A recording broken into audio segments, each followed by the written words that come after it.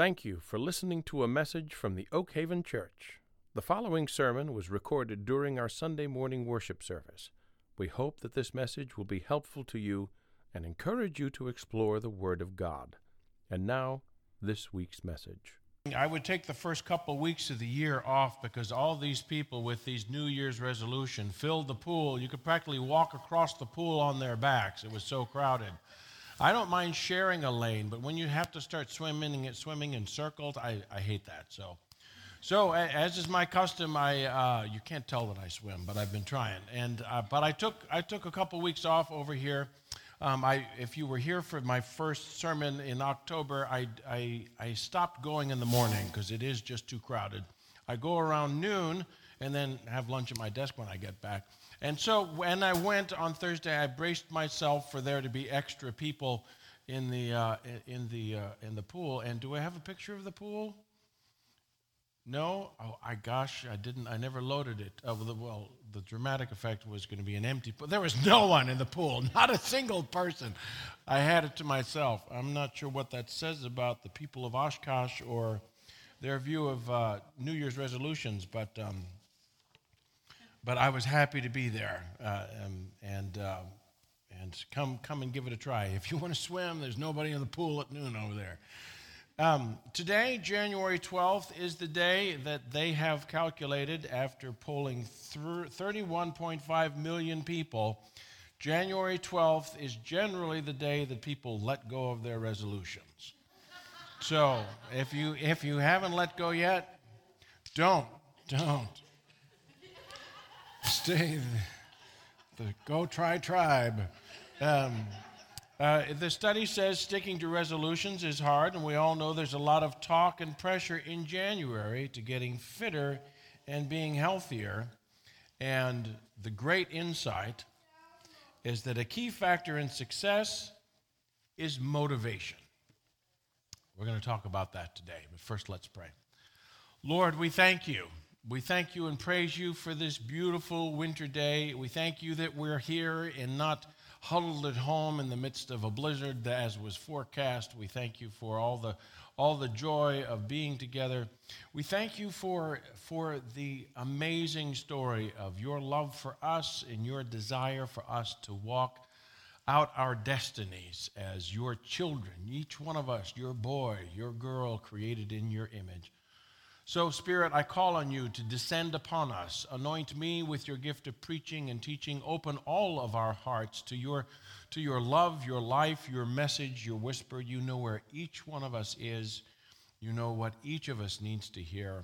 And whether that be through my lips or just the nudge we sense from you in this time, we pray that you would move among us and move us closer to you to fulfill your glory. In Jesus' name, amen. Of course, our intention for New Year's resolutions is noble. We want to be healthier. We want to be more righteous.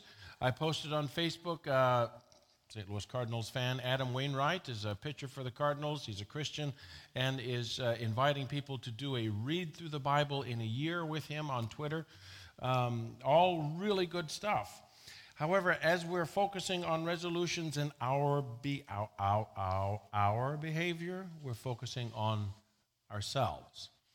And ultimately, that's as Paul unpacks the law in the book of Romans, that's his fundamental reason for the law ultimately not working.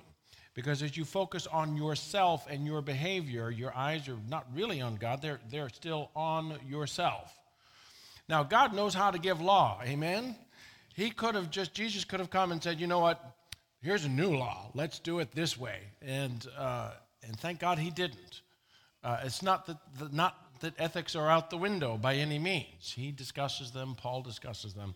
But in broad strokes, as far as the New Testament goes, in contrast to the law, we are given the Holy Spirit of Jesus Christ that created things from scratch.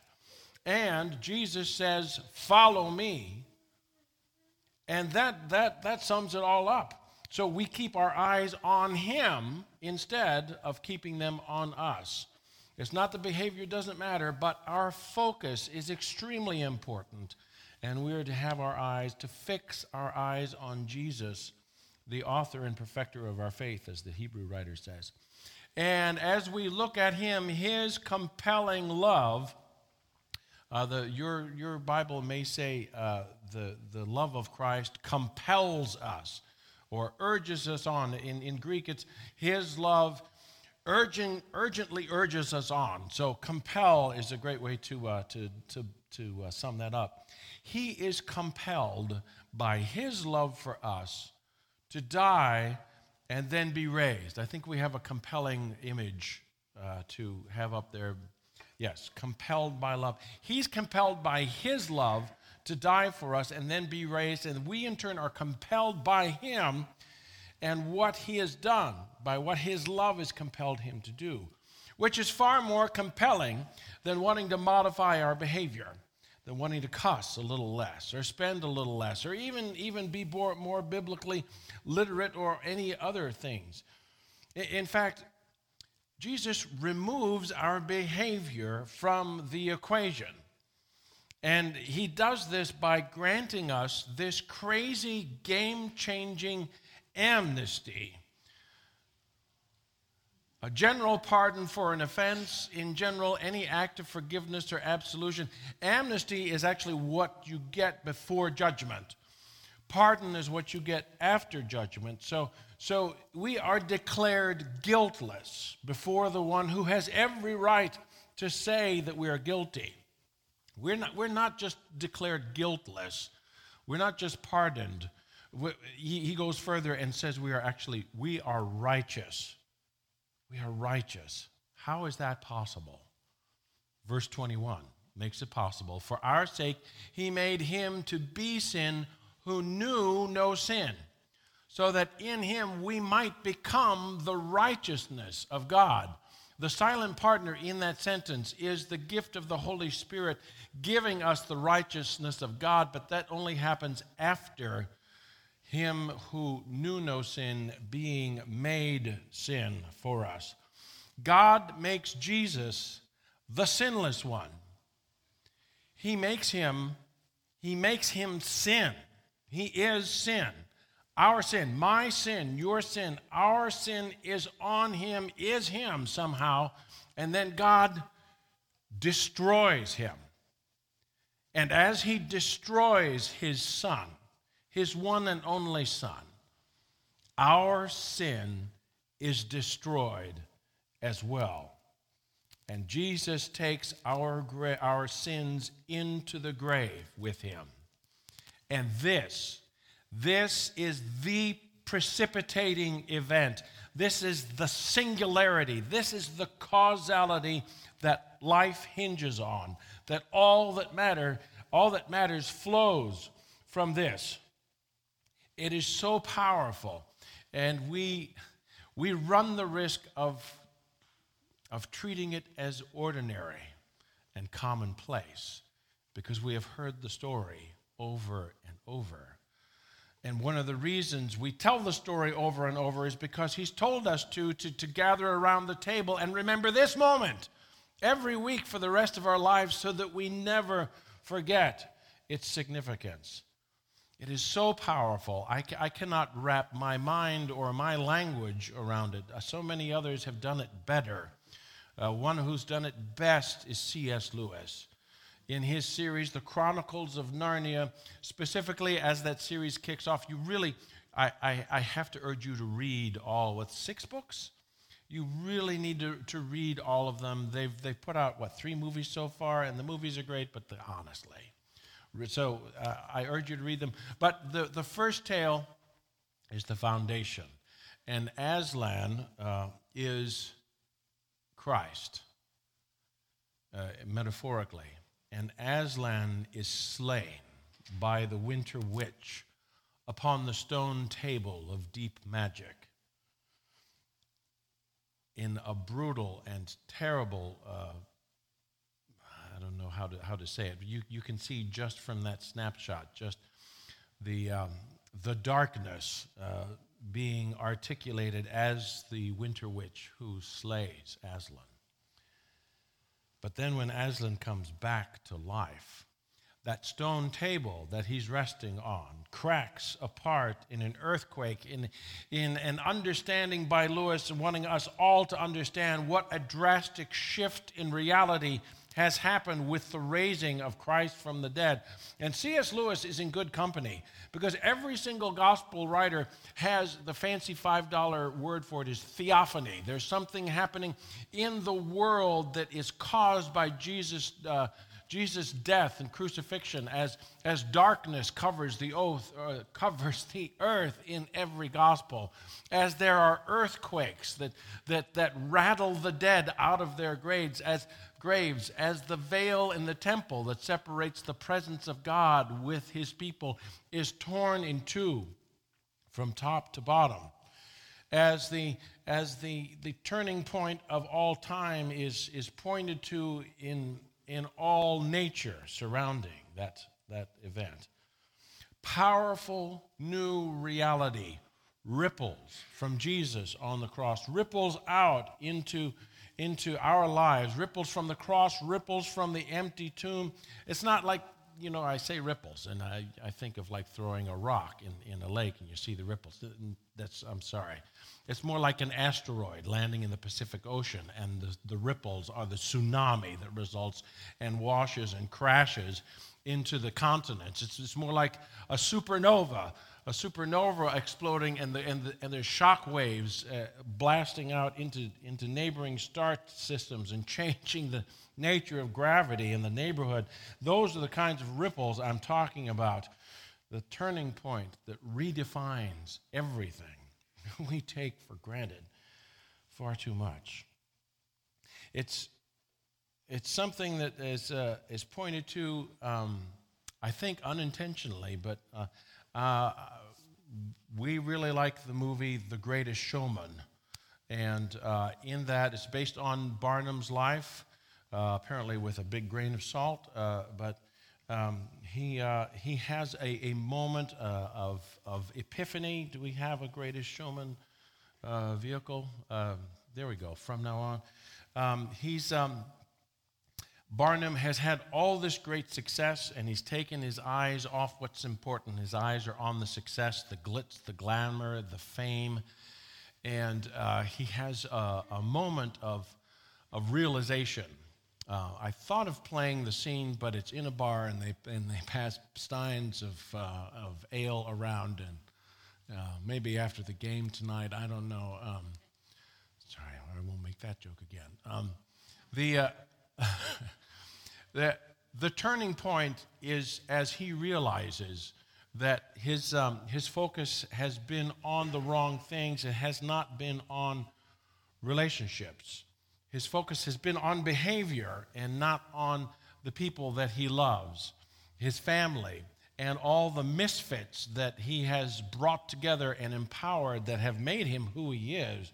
He's forgotten about all those that really matter, the people that matter, the relationships that matter, and it's really stirring as they begin singing, "And we will come back home," and the community is reformed after refining and redefining their vision, his vision together. So I highly recommend that if you haven't seen it, but there's more to it than that.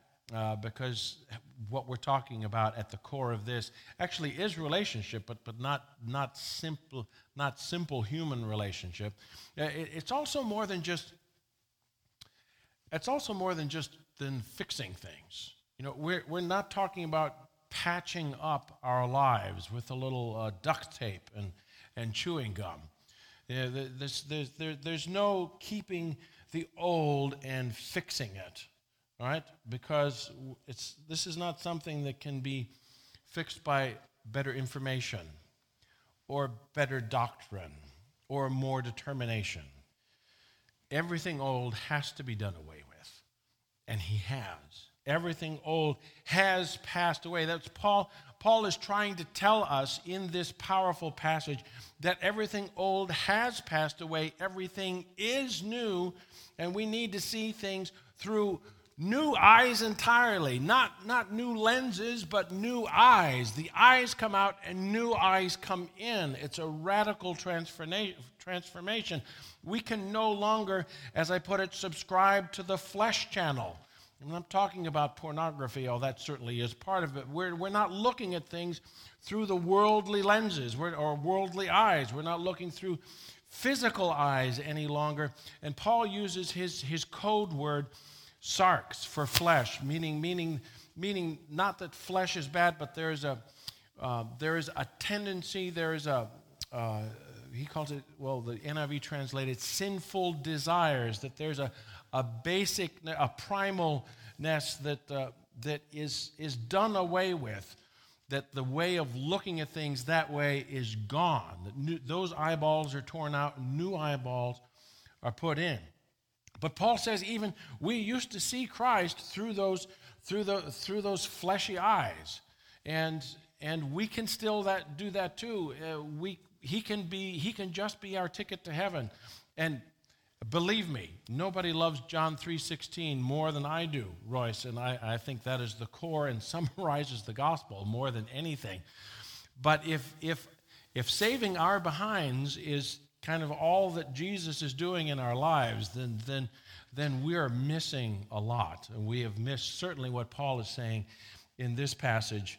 And instead of that focus on myself and my destiny and my eternal pleasure, needs to be transformed by this precipitating event level of love that Jesus has for us as he makes us his new creations, as we exchange our being the center of the universe with him being the center of our universe. So our life with Christ consists more than singing of a couple songs and putting a check in the basket on Sundays, but instead our identity flows through every moment of our lives from the center of our universe, which is not us, it's him instead.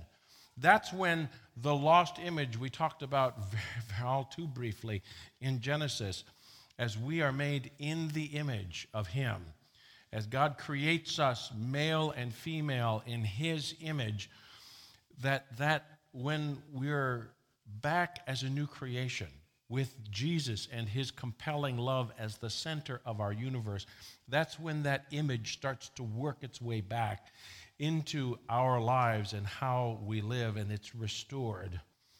Paul uses those words, from now on. From now on, we see through new creation eyes. From now on, he is the center. And the image of eyesight is used over and over because it's so compelling and powerful. I mean, we talked about it with our lenses just on how to look at and interpret Scripture. Well, Paul's talking about how to look at and interpret all of life and our relationship with God.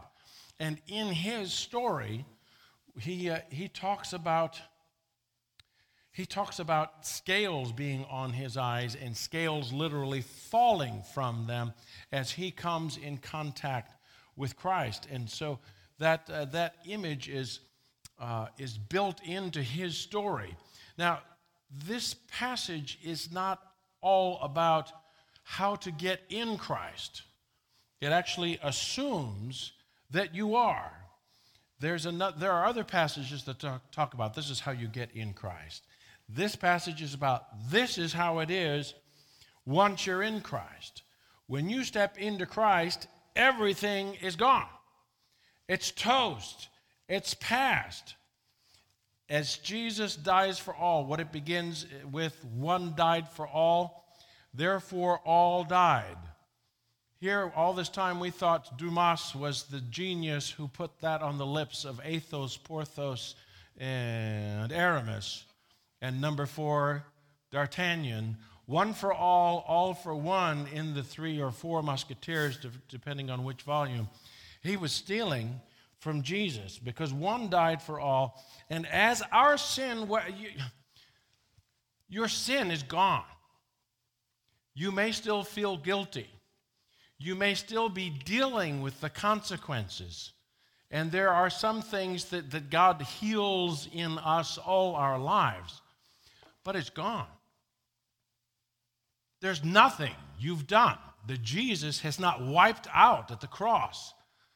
There's nothing you've harbored in the depths of your soul that you hope no one ever finds out about that is not taken away by Jesus on the cross. And what's mind-blowing is that there's nothing you will ever do that is not already taken care of and taken away on the cross. We do not walk through our lives going in and out of Jesus. Oh, I've sinned, so I'm out of Jesus. I'll go to hell if I die. Oh, I've said a prayer. I'm okay. I'll go to heaven if I die. That's not how it works. Romans 8:1 says there is no condemnation for those who are in Christ Jesus. If you are in Christ Jesus, all the old is gone. All the sin that will ever come is gone. The most powerful word I ever learned in seminary is the Greek word that Jesus says on the cross, even though he's speaking in Aramaic at the time, is tetelestai. Would you say that with me? Tetelestai. It is finished. It is done. It's all gone. He fulfilled his mission. And our sin, he who had no sin, was made our sin. Everything old has passed away.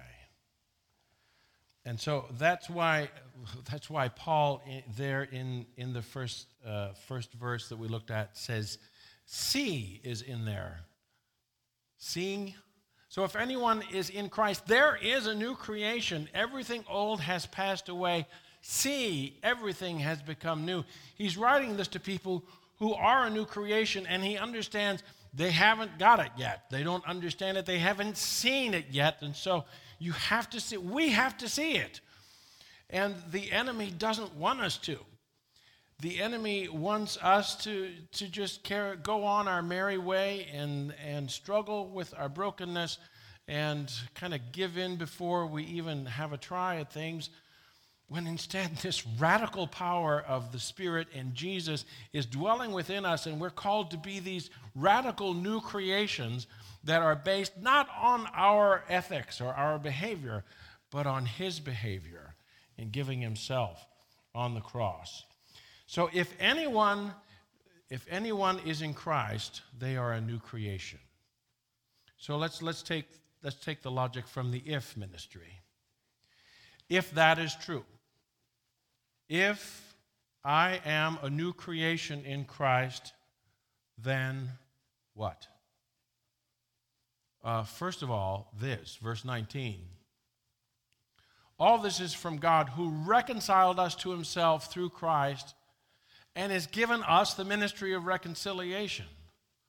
That is, in Christ, God was reconciling the world to himself. I'm sorry, I'm sure he has that wrong.